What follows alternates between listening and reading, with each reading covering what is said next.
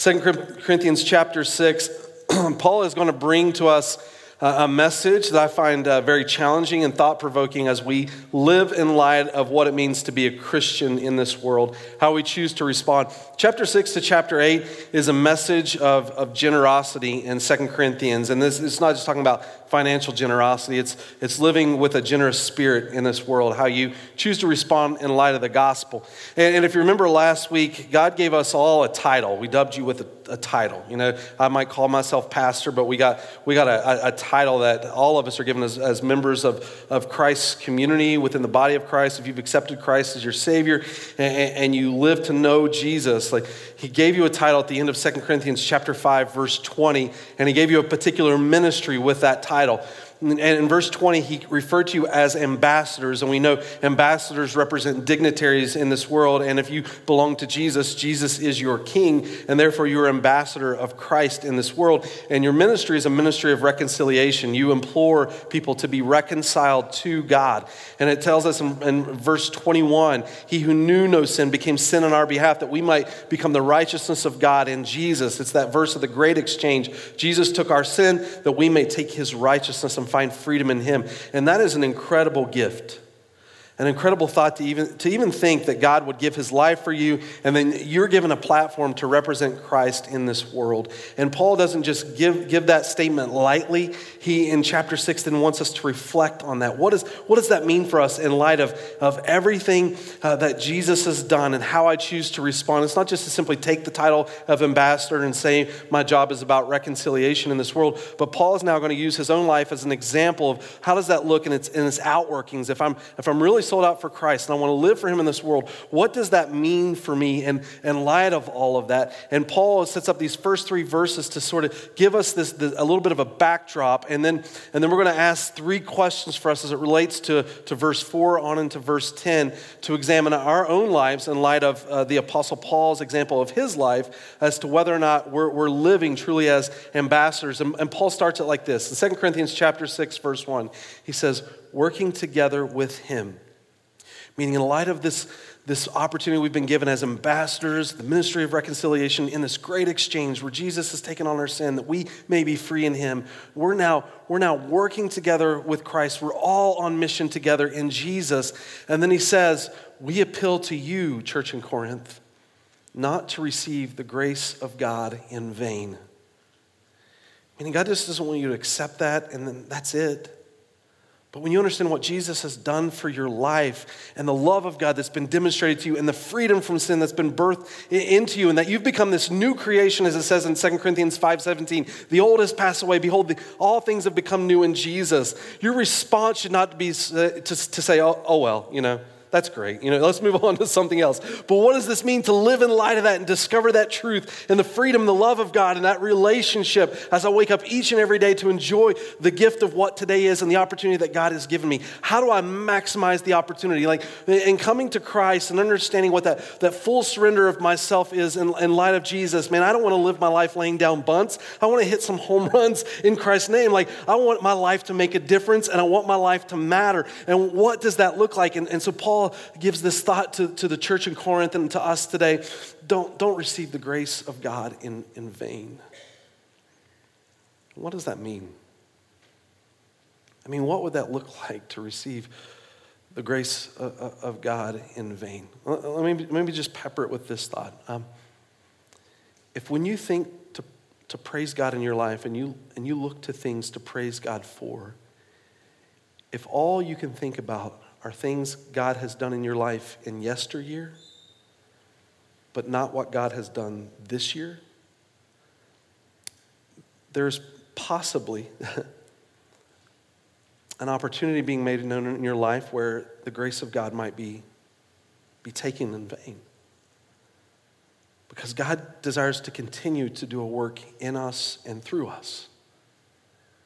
Don't take the grace of God in vain. In fact, he goes in verse 2 a little bit further in compelling the church. He says, in a favorable time, I listened to you. In the days of salvation, I have helped you. Behold, now is the favorable time. Behold, now is the day of salvation. And Paul's quoting a passage from Isaiah here where they're presupposing that the way to salvation is through religious works. And Paul's quoting Isaiah where Isaiah talks about the freedom that we're going to be given as a gift from God by his grace. And we know that's happened now in Jesus, as Jesus has become our advocate, our Savior. And he's reminding us now, because of this precious gift of Christ, how sacred that message is for people to find freedom in Jesus, not tomorrow, but right now.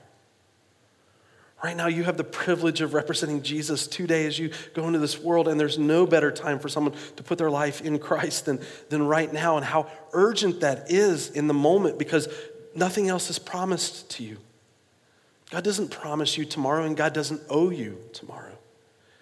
And so Paul's saying, don't delay in this, but understand the necessity of living for Jesus every day, not taking the grace of God in vain, but delivering this message that brings freedom. And in verse 3, we put no obstacle in anyone's way so that no fault may be found with our ministry. And guys, we like to emphasize this as a church, that we understand that the gospel, the truth of who God is, it provides enough stumbling block for people that we don't want to stand in the way of that. We don't want to have to make an apology for the way we represent Jesus in the world. The only offense we want people to come across is the truth of who Christ is and whether or not they're willing to surrender their lives to him. We want to meet people where they're at and love them as Jesus would love them. And sometimes I often say this, my wife always yells at me, but we literally want to love the hell out of people. We do. We do. And she's not in here, is she? Okay. Okay, good. She's teaching. But we do. We don't want to be an obstacle to others. The truth is offensive enough because it's the surrendering of yourself. And we understand that all of us struggle because all of us walk in a path of sin opposed to God, and Jesus had to give his life for that. And how much of God's grace had to be poured out on my life in order for me to even be willing to look at the truth of who Christ was and to give myself to him and find freedom in Jesus. And I want other people to have that opportunity. And I realize not everyone's going to agree with that. But I want to walk as graciously as Christ walked for me, that they would have the opportunity to find that freedom in Jesus too. As Paul says, I want to become all things to all people. We want to open up God's word to learn and our hearts to love. And to share the truth of Christ. And so Paul this morning, in order to encourage us, he really breaks down the rest of this passage into three sections, of which for us we can ask three simple questions to examine whether or not we're taking the grace of God in vain, or are we proactively living to proclaim his name? And I didn't mean for that to rhyme, but it did, right? Are we taking the grace of God in vain or living proactively to proclaim his name? That's the question that Paul says. So we're not just responding to this defensively, but we want to go on the offense and what Jesus has called us to in this world. And so this passage becomes a challenge to our lives to examine, am I really living for what Christ has called me to in this world? So first question in your notes this morning is this. Am I willing to go where God leads?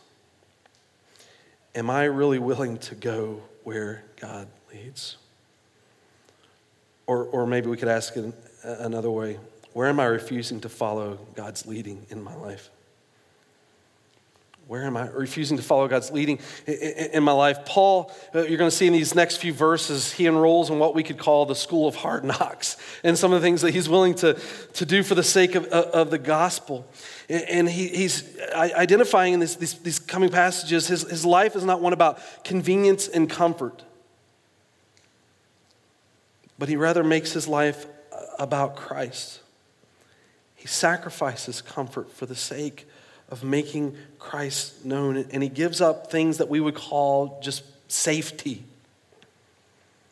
in order to proclaim Christ's name. One of the passages that this is not in the verse 4, but one of the passages I love of the Apostle Paul is Philippians chapter 3. If I said maybe probably one of my life verses that I really love in the way Paul reflects his heart in this world. He comes from this, Philippians 3, from this religious experience. He describes himself in Philippians chapter 3 as the Hebrew of Hebrews. He's the most religious person among his people. He was top dog in his class. If you want to know anything about the Apostle Paul, it doesn't get any more Jewish than Paul. And he's saying he abandoned it all for the sake of Christ Jesus. And he made his mission about one thing. His life was resolute towards one idea. And he says it in chapter 3, verse 10. I want to know Christ. That's it. I want to know Christ. I want my life to be identified with him. I want that relationship with Jesus for which I was created. I want to know Christ.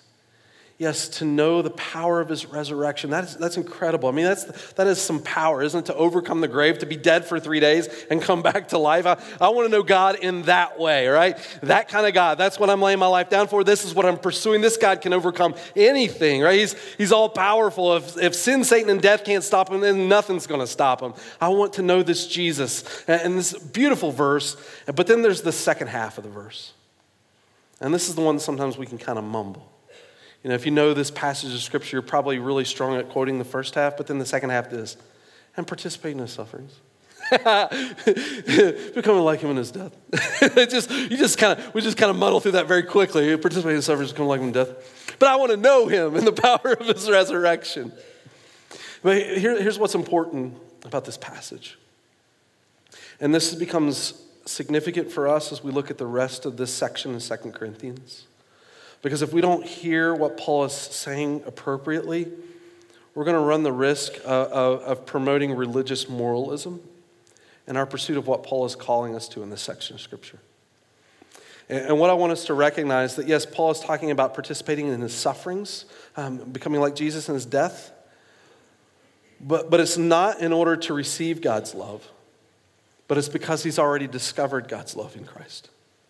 And what I mean by that is this is a natural outflowing of the depth of his relationship with Jesus. As he comes to understand the greatness of who God is and God's incredible grace that he has poured out on his life, Paul's life then becomes compelled to share this with others because Paul has found the grace of God and he knows how much it's transformed him and he wants other people to experience it too. And Paul, if you've done our yearly Bible reading, we've just gotten through the section in the book of Acts, chapter 8 and chapter 9, when Paul is coming to the stoning of Stephen. And it tells us in this passage, he is the one that leads the great birth of the persecution of the church in Jerusalem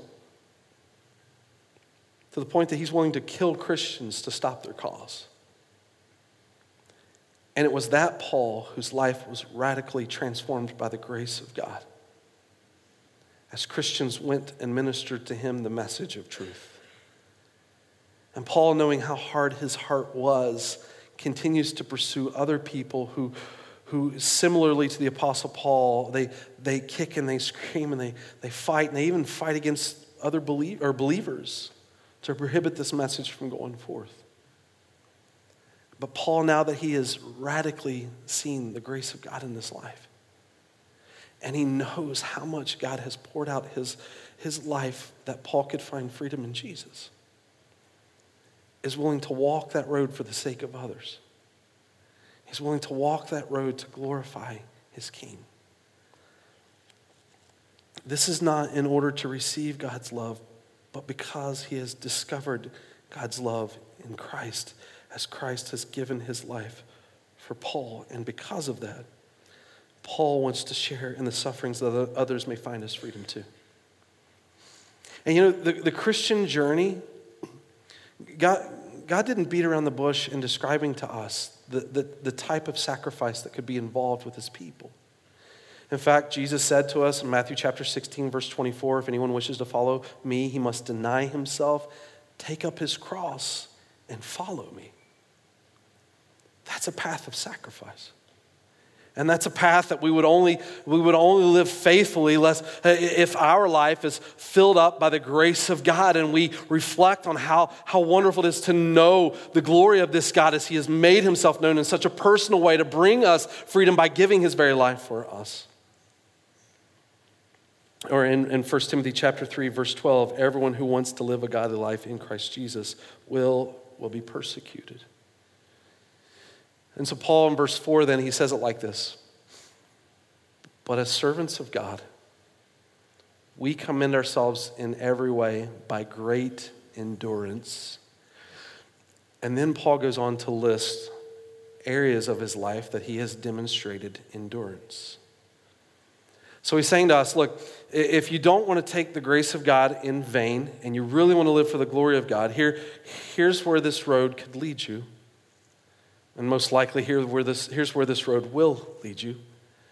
But here he starts with this sort of perspective that we need to take in being willing to walk this road as we become known to the Lord and we know him and the grace of God fills our life and the love of God compels us to live in this world. And he says we need great endurance. Look, we're not just approaching this as a sprint, but this is a marathon. That's one of the things we say as a church when someone wants to take on a ministry position here. One of the questions we ask is, how committed are you? How committed are you? And one of the illustrations that we use here as a church, I know this is going to sound insulting if you've not heard it before. Some of you are familiar with this, but are you a chicken or are you a pig? That's what we ask. Are you a chicken or are you a pig? And we simply say it like this, that a chicken on a farm, it can lay an egg and move on. But a pig, to contribute, it's got to lay down its life. When it comes to living for the Lord, leading for the Lord, being involved in ministry, which are you? The chicken or the pig? And this is what Paul is saying here, this great endurance, is with this perspective in mind that whatever the road may be, my end goal is not about the peripheral of this road, but ultimately Jesus, looking unto him, the author and perfecter of my faith. And so then he begins to describe it. And when he describes what this road looks like, he breaks it down into clusters of words, these groupings of 3 words in 3 different sections. And this first road that he describes is simply a road that has difficulty in it. He's saying, look, and when I think about this with great endurance, there's certain things that are going to come with that. And it's difficult roads, oftentimes. There's going to be afflictions, there's going to be hardships, and there's going to be calamity. And it's simply to say this. Are you willing to be uncomfortable for Jesus? What takes precedent in your life? Convenience or Christ? Comforts or Jesus? Sometimes I think within Christianity we get lured by convenience and comfort as if it were God. Or we really, if we're being honest, we follow the God of convenience and comfort and we just pepper Jesus' name on top. But the minute that faith starts to make me feel that way, we'll back away. And Paul's saying, when Jesus becomes your absolute in life and your pursuit is to know him and to make him known, to live for his glory, you will allow yourselves to get uncomfortable for the cause of Christ. You'll face those difficulties because ultimately what you want to do is praise God's name. Now, I'm not telling you, if you really want to follow Jesus, intentionally go make your life hard. But I am saying that sometimes in pursuing Jesus, there is a difficult road to walk. But God calls us in this world to be a blessing to people around us, to till the earth and to multiply as God's people, that when someone encounters you, though no matter how difficult the moment will be, and though they may not always agree with you, when they walk away, you weren't a stumbling block to them. But you were literally the loving hands and feet of Christ. And Paul's saying with great endurance then, this cluster of words of difficulty, affliction, hardship, and calamities. And not only that, this next cluster of words, Paul's saying, not only am I willing to go through difficulties, I'm also willing to go through mistreatment. And this is a little counterintuitive to the American dream. Because for us, at the end of the day, what matters most to us is us. But Paul is saying in verse 5, he's saying, I'm willing to go through beatings, imprisonments, and riots if by doing so, it would glorify the Lord. But one of the things that I found impressive, even in the Apostle Paul's story, these aren't just words on a page for the Apostle Paul. His life demonstrated this. Like in the book of Acts in chapter 16, this is when Paul went to Philippi. He went to Philippi and he made some rich people mad because of the gospel that he had proclaimed, had set a lady free. And by setting this lady free, it made these rich people not be quite as rich. And they got ticked and they got Paul in trouble. And Paul got thrown in jail. And Paul got beat before he got thrown in jail. But there was one problem with beating Paul before he got thrown in jail, was that Paul was a Roman citizen. Paul and Silas traveling at this time, they were Roman citizens, and they were guaranteed as Roman citizens due process in the court of law, and not to give that to them was to break the law of what citizenship meant in Rome. And there was justice to pay. And Paul and Silas found themselves in a jail in Philippi. And they decided to release Paul and Silas. And Paul and Silas, knowing that they had violated the very law against them, Paul and Silas, they endured the beating, even though and in those moments they could have said, we're Roman citizens, you can't beat us like this. They went ahead and endured the beating because they understood that it would give them leverage with the governing authorities in that region to always be able to go back to Philippi and to be able to promote the gospel freely. And so they endured it for the sake of the gospel. So Acts chapter 16, verse 37, but Paul said to them, they have beaten us publicly, condemned men who are Roman citizens, and have thrown us into prison. And do they now throw us out secretly? No, let them come themselves and take us out. The police reported these words to the magistrates, and they were afraid when they heard that they were Roman citizens. So they came and apologized to them, and they took them out and asked them to leave the city. So they went out of the prison and visited Lydia. And when they had sent the brothers, they encouraged them and departed. Paul recognized enduring that suffering was going to give them incredible advantage for the gospel in that community. And so what did they do? They sacrificed convenience, they let go of convenience in order to follow Christ. For the sake of his name, as ambassadors in Christ. They didn't want to take the grace of God in vain, but wanted the opportunity to proclaim Jesus. Am I willing to go where God leads? And then category number 3, in these last 3 verses, he says this. He labors, he has sleepless nights, and he hungers. These are words of devotion to Christ, right? He's willing to take temporary displeasure in order to make Christ known. Labor a little extra that day. Spend a little time. Maybe at night someone comes to him as he's worked all day and he is dead tired and he just wants to go to bed. But it was at 9 o'clock at night someone came up and said, can you tell me about Jesus? And so he stays till the wee hours of the morning proclaiming Christ to a family. Even to the point that he's willing to forego his dinner that evening just to share Christ. Am I willing to go where God leads? I'm not telling you sell your house and move to Africa.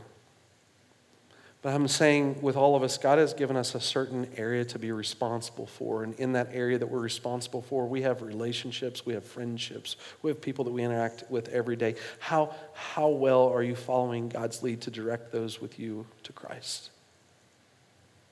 You got a family? Are you going with Jesus and are you leading that family? Your friends? What kind of influence are you being upon them? Are you taking the opportunity to lead them in Christ, or are they leading you? Am I willing to go where God leads? Now, I know sometimes we look at these kind of words and we ask the question, well, does that mean I need to be a doormat? For people to just simply take advantage of? Or is Paul becoming a doormat for people to just walk over? How did he do it? How did he endure this kind of circumstance in order to promote Christ? He's really going to tell us how he was able to endure in these situations in verse 6 and 7. But I want us to think for a minute that in these sections, Paul's not saying, look, go out in this life and just let people abuse you. Just let them beat you up. Just let people take advantage of it. That's not what Paul's promoting here. Paul's saying, look, I'm being intentional. He's not just saying, look, let people take advantage of you just so people can take advantage of you. He's saying, if I could figure out in a circumstance where my inconvenience would become convenient for the sake of the gospel, I was willing to walk that road. And Paul's not saying, look, I showed up to Philippi and just let people punch me in the face just so I could say people hit me, right? That's not his objective. His objective is he looked at the moment, he realized by enduring what he was about to endure that it would give them huge opportunity to proclaim Christ with freedom in the town of Philippi. So he was willing to endure that for the sake of the gospel. If he could understand how that moment would elevate Christ, he was willing to do it. And so for you and for I, it's not to simply say, let's let people just hurt us. But it's to say, in the circumstance God provides, where can I allow myself to be more inconvenienced? To become uncomfortable. To let Christ be made known. Do you challenge yourself? Does your Christian faith feel challenged? Have you taken the opportunity to share Jesus? It's one of the things I love about being a part of a community, because as a community, when we make this our objective, we can do so much more together for the cause of Christ. And I think about as a church, even this year, one of the things that I think I'll wear as a badge of honor and thankfulness and being a part of this community is to know earlier this year we purchased a religious building from a radical group that was training children to blow themselves up. And we bought that facility from that religious group and we gave it to a Christian organization to proclaim the goodness of who Jesus was, that people could find freedom in him.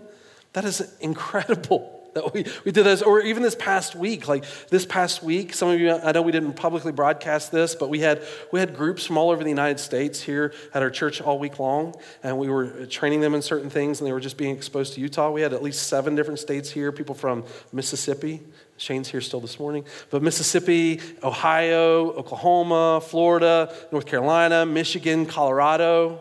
Some of you came and served this past week, just going out throughout communities. We sent those groups. We taught them how to reach Utah and then sent them to churches throughout the state to go minister. So without even some of us realizing it, you were a big part of encouraging, by having this place for us to gather, a big part of encouraging churches all over the state of Utah.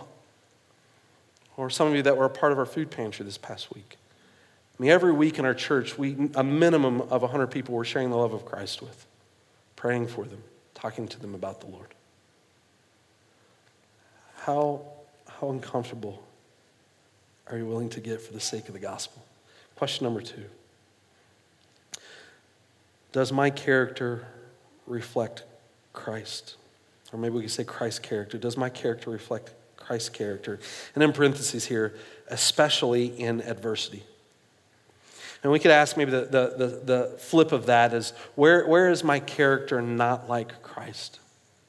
Where right now can you identify that you don't represent Jesus well? Where are you struggling? Paul, he's saying to us in this next few verses, he was able to go where God called him to go because he had surrendered to be who God had called him to be.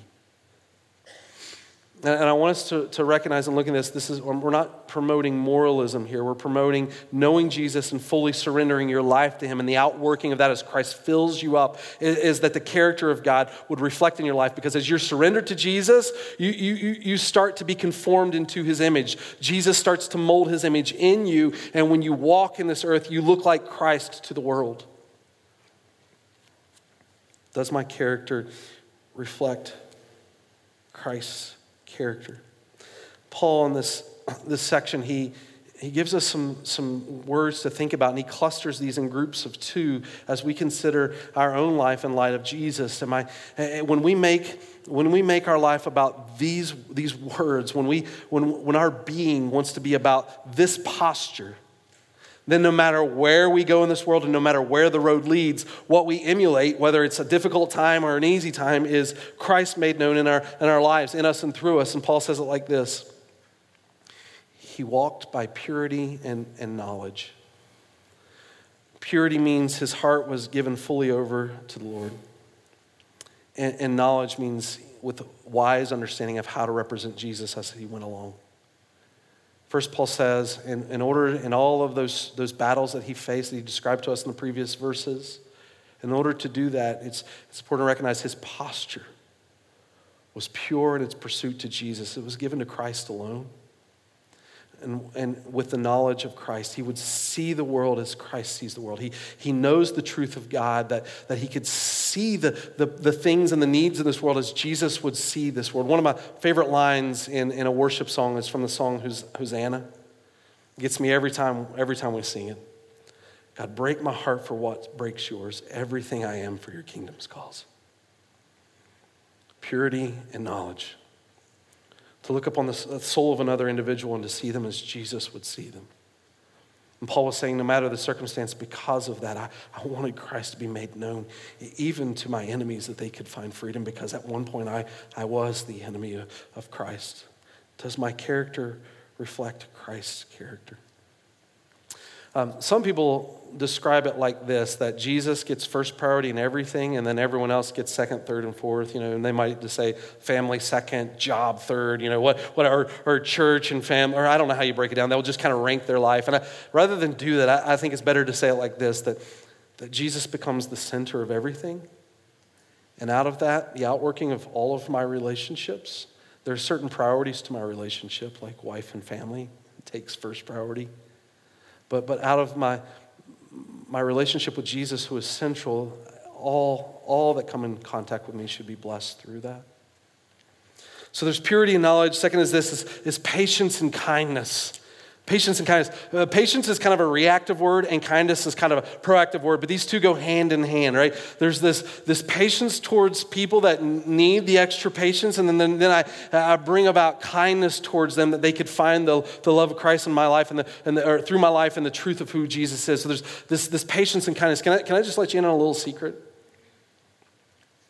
When I get what I want, right when I want it, I am the most patient person in the world. When everyone does what I want them to do, I'm full of it. When no one else is ever around, I am incredibly patient. But Paul is saying these words in the midst of the difficulty he's facing. In the middle of the riots, in the middle of the imprisonments, he was patient. And not only was he patient, he was also kind. Because he knew what that heart needed. And if he respond with vengeance towards those that were acting negatively towards him, they would never have heard his message. So I'll say in this passage, does my character reflect Christ's character, not just when it's convenient to be patient, but when you're in the midst of adversity? How well do you represent Jesus? And I want you to know, if you read this word of patience and kindness, and we're just kind of honest with ourselves, that everyone struggles with patience. And we could feel the guilt of that and say, oh man, I got to try harder at being patient. Can I tell you the answer to being more patient is not try harder to being patient. It's to recognize in your life that if you aren't patient, there's an area of your life you're not fully surrendered to Christ. And so he goes on further and he says this then through the Holy Spirit and genuine love. I love that. It's to say, the fruit of the Spirit's love, joy, peace, patience, kindness, right? Love, peace, patience, kindness. It's there in the fruit of the Spirit. And so it's to help us realize that if there's an area of my life that I'm struggling to let Jesus be made known, it's communicating to me that there's an area of my life that I've not fully surrendered to God. So I need to be asking the question, why am I holding on to this rather than give it to Jesus? And then he refers to it here. There's this genuine love. Everyone loves when it's convenient to love. Everyone loves when it's easy to love. It's Jesus who loved us in our sin. And it's the Christian that's called to do the same thing. And we're only ever going to have the strength to do that as our hearts are surrendered to Christ. And we know the greatness of his grace that met us in our lives in the midst of our sin. Does my character reflect Christ? And then he says this, by truthful speech and the power of God. I love how he's coupled those two terms together, because sometimes in life when we understand what the truth is, we will leverage that as a tool to abuse people, and we will become people's Holy Spirit. Accept my message, and we'll try to railroad people to embrace what we proclaim because we feel like it's so important, and we're there to convict them, and it's not up to us. but we take the truth of God's word in a compassionate way, relying on the power of God to transform lives. It's not us. And so we pepper our conversations with people with gospel-centric conversations, right? You don't go into this world and preach the gospel and expect everyone just to immediately be saved in Jesus, but rather you can pepper the gospel of Christ throughout have gospel conversations with people and how God's working in your life and the truths that you've learned. You don't have to be an expert. Like you can literally open up your Bible and realize you don't know all of this, but you might know a verse that might impact you, and you can just share that with somebody. And they can ask you a question and be like, I don't know, I've only just started this journey. I've just read one verse. I just thought it was awesome. Wanted to share it with you. I'll go, they ask you a question you don't know, you can go learn that later. You're not asked to be the expert. You just take the truth of God as you learned it and share it. And then he says this, with weapons of righteousness for the right hand and for the left. Typically, the left hand was used for a shield. The right hand was used for fighting. But I want you to know that Paul's not thinking, and go beat people up here too. He's saying rather the war that we rage against and fight against is a spiritual battle for the souls of people. We don't fight people. We fight for people. That they could find the freedom in Christ too. Paul's saying this was, as an ambassador, this was my pursuit. I was sent by my king to bring freedom to people who are in bondage. And I labored for this and I warred for this, that they may find the truth of who God was, just as I did, knowing that I was held captive. And this is the way I walked in my life, knowing that the road wasn't always going to be easy to walk. I walked with this posture in mind so that I would represent Jesus no matter the circumstances. So we could ask Paul then, well, Paul, what kind of results did you see? What kind of results did you discover? And Paul would answer the question like this. He would say, well, it depends on from whose perspective you're looking at it. And this becomes the third question in your notes. Let me ask this, and I'll talk about perspective. It says this, am I compromising my faith for the temporal or living for the eternal?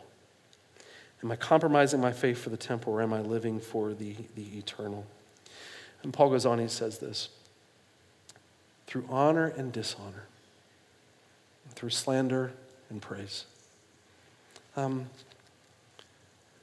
Depending on whose perspective you're viewing Paul's life, you might give a different report of who he is. In fact, the reason Paul's truly presenting this case before the Corinthians is because Paul is being accused by these super apostles in his church that Paul isn't that great of a Christian, and that they need to follow the super apostles' leadership rather than the apostle Paul, and they can continue to diminish him.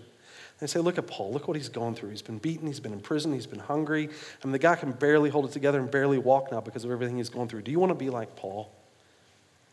And Paul is saying, but my life has been nothing about the beauty of Christ and making him known. I'm not here to impress you with who I am. And so if you're going to examine the results of my life, it really depends on whose perspective you're looking from. People who live for the temporal things of this world, or people who live for the eternal things of God. And he lists these words from both of those perspectives. And so from that point of view, in Christ, yes, what he's done is full of honor. But the people of this world, they may look at him with dishonor. People of this world, they may slander him. But those that live for the Lord, they praise what God's doing through the Apostle Paul. We are treated as imposters in this world. Yet before Christ, he's walking in truth. Other people may treat him as nobody, unknown, and yet in Christ, he is fully known. Some may look at him and see he's walking a road of death, but he finds himself in Jesus completely alive. Some may see his life as punished, but Paul knows, but you can't stop him. He's not able to be killed. His life is eternal in Christ. As sorrowful in some perspectives from what he's lost in this world, but yet he is fully rejoicing because he knows everything that he has in Christ.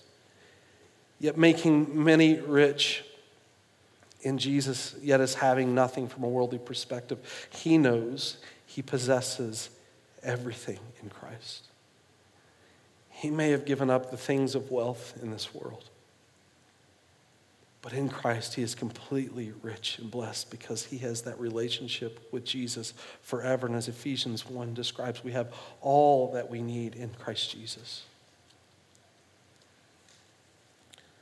Do I take the grace of God in vain? Or am I challenging myself to really live it to the fullest? Do I really see that position that God has gifted me with as his ambassador to proclaim his name in this world? Or do I just live for convenience and comfort and throw Christ's name on top? It's a challenging message, isn't it? But the only way that really is birthed in our life is that verse that Paul mentioned to us, Philippians chapter 3, verse 10. It's driven not by moralism, not by guilt, but by your own relationship in Christ as he has made himself known in your life, and you have allowed your soul to be lavished in his graceful presence, that others may find that freedom too. Let me give you a few illustrations of maybe some practical outworkings in our lives as we think about living this out. There was a famous man, Bertoldo de Giovanni. Rolls off the tongue, right? Bertoldo de Giovanni, 15th century artist. He was taught by Donatello, and he was the teacher of Michelangelo.